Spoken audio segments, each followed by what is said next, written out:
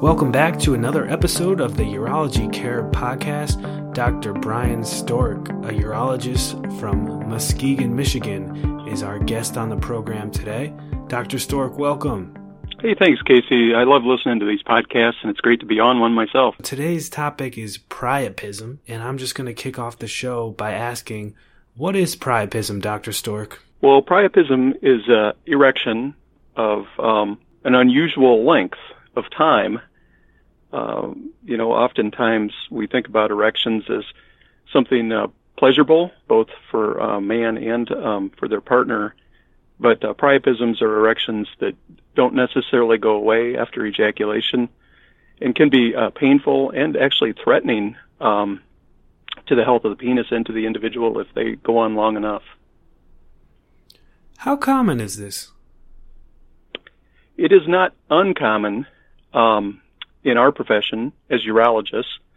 I don't know that I can quote you an exact number, but I would say that I see someone with a priapism in the emergency room maybe once every 2 months. So interesting. You mentioned emergency room. Does that mean that when this condition happens, it is an emergency? Yeah, that's correct. So priapism is caused by blood that's trapped inside the penis.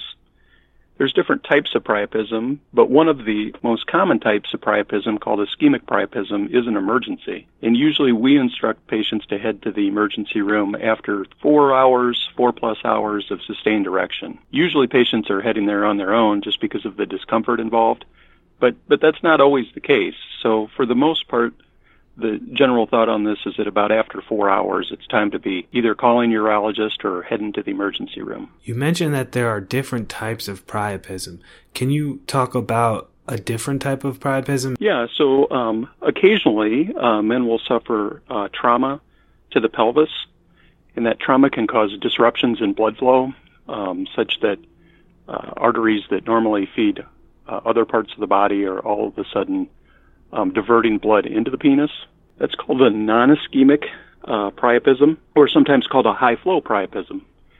And that type of priapism generally doesn't result in as much discomfort or pain as the other type of priapism that I discussed, and the management for that is a little bit different. But either way, you're going to want to be evaluated in the emergency room so that we can take a look at it, make a determination as to what treatment's best for you. Now, I want to know what causes priapism. Well, so I guess you kind of have to think about the anatomy of the penis. It's kind of a hydraulic organ, if you will. Wow, I've never thought about it like that, but that makes a lot of sense. Yeah, it's powered by fluid, and in this case, blood.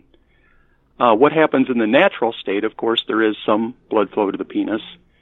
But when there's some type of stimuli or exciting event in a man's life, a combination of blood flow through the vessels, relaxation of the smooth muscle around the blood vessels, and nerve impulses allow blood to flow into the penis. That's that kind of hydraulic action. As the blood flows into the penis, the veins inside the penis actually swell and start to put pressure on the arteries that are feeding the penis. So blood flow kind of slows down after the penis becomes completely erect. And then after orgasm, or a normal length of erection, those venous channels open up and the blood drains out. So in the case of priapism, depending on whether you're having a non-ischemic or an ischemic type of priapism, there's two different potential problems. As we say in medicine, whatever can go wrong will go wrong. Yeah. And that's certainly true even for erections. So in a ischemic type of priapism, the blood flow is going into the penis, but for whatever reason, it's not able to escape or leave the penis. With a non-ischemic type of priapism, there's blood flow going into the penis continuously, usually as a result of some type of injury to the pelvic floor or tissues around the penis. How is priapism treated, generally speaking? Yeah, so there are a number of different ways to approach it. Generally, when a patient will call us, when we're on call, we'll advise them to essentially put some ice on it, to try to get some compression on that area, to try to get a little bit of ice, not on the skin, but just cool that area around the tissues to see if we can get a little bit of constriction of the blood flow into the penis. Now, that in itself doesn't always work, but it does provide some temporary relief on the way to the emergency room. Once in the emergency room, we'll do an evaluation, and typically the treatment involves placing needles into the actual penis itself. If you think of the penis as a clock, we like to avoid that 12 o'clock area where the nerves run, and that 6 o'clock area where the urine comes out, and we place those needles at about 3 o'clock and about 9 o'clock to drain that old deoxygenated blood out of the penis.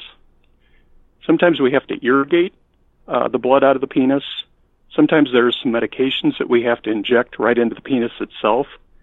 And on rare occasion, we even have to take patients to the operating room to help drain the blood out of the penis and prevent it from coming back. Now, are there some sort of numbing agents that are used? Is the patient under some sort of anesthetic?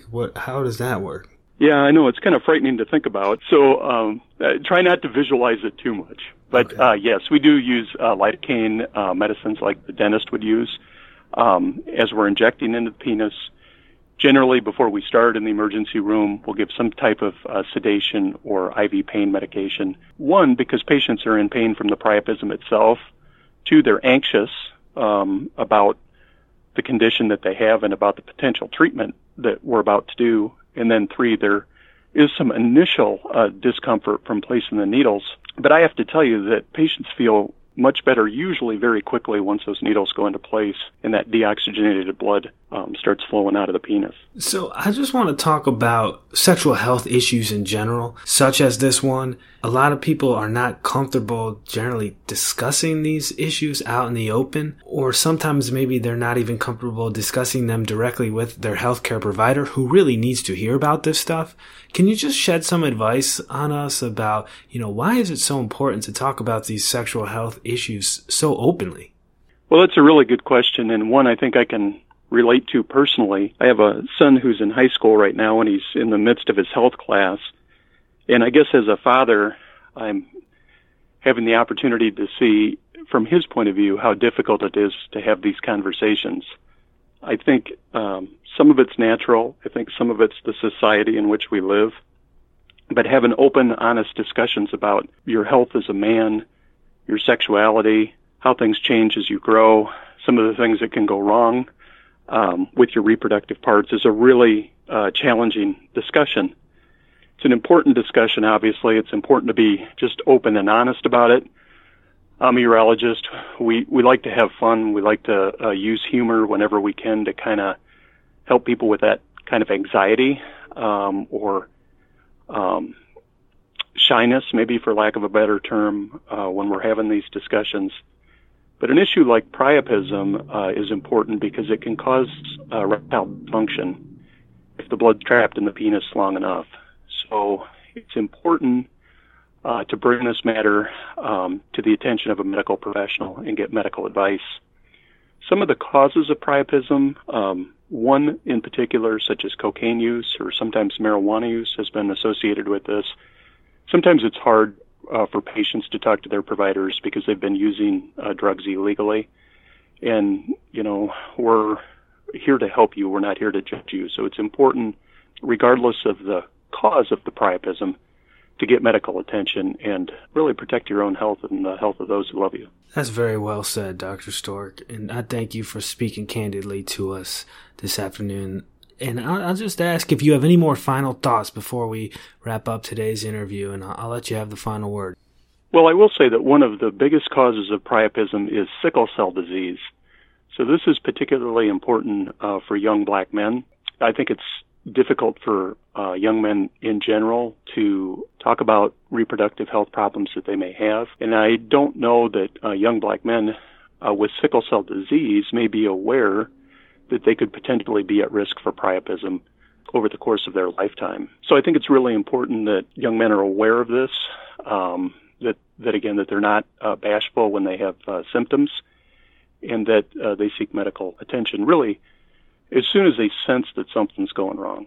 Well, thank you again, Dr. Stork. You've just been an outstanding advocate for reliable patient education over the years, and I just want to thank you again for coming on today. Again, that's my guest, Dr. Brian Stork, a urologist up in Western Michigan. This podcast has been brought to you by the Urology Care Foundation, the official foundation of the American Urological Association. For more information on today's topic and for all things urology health, visit urologyhealth.org.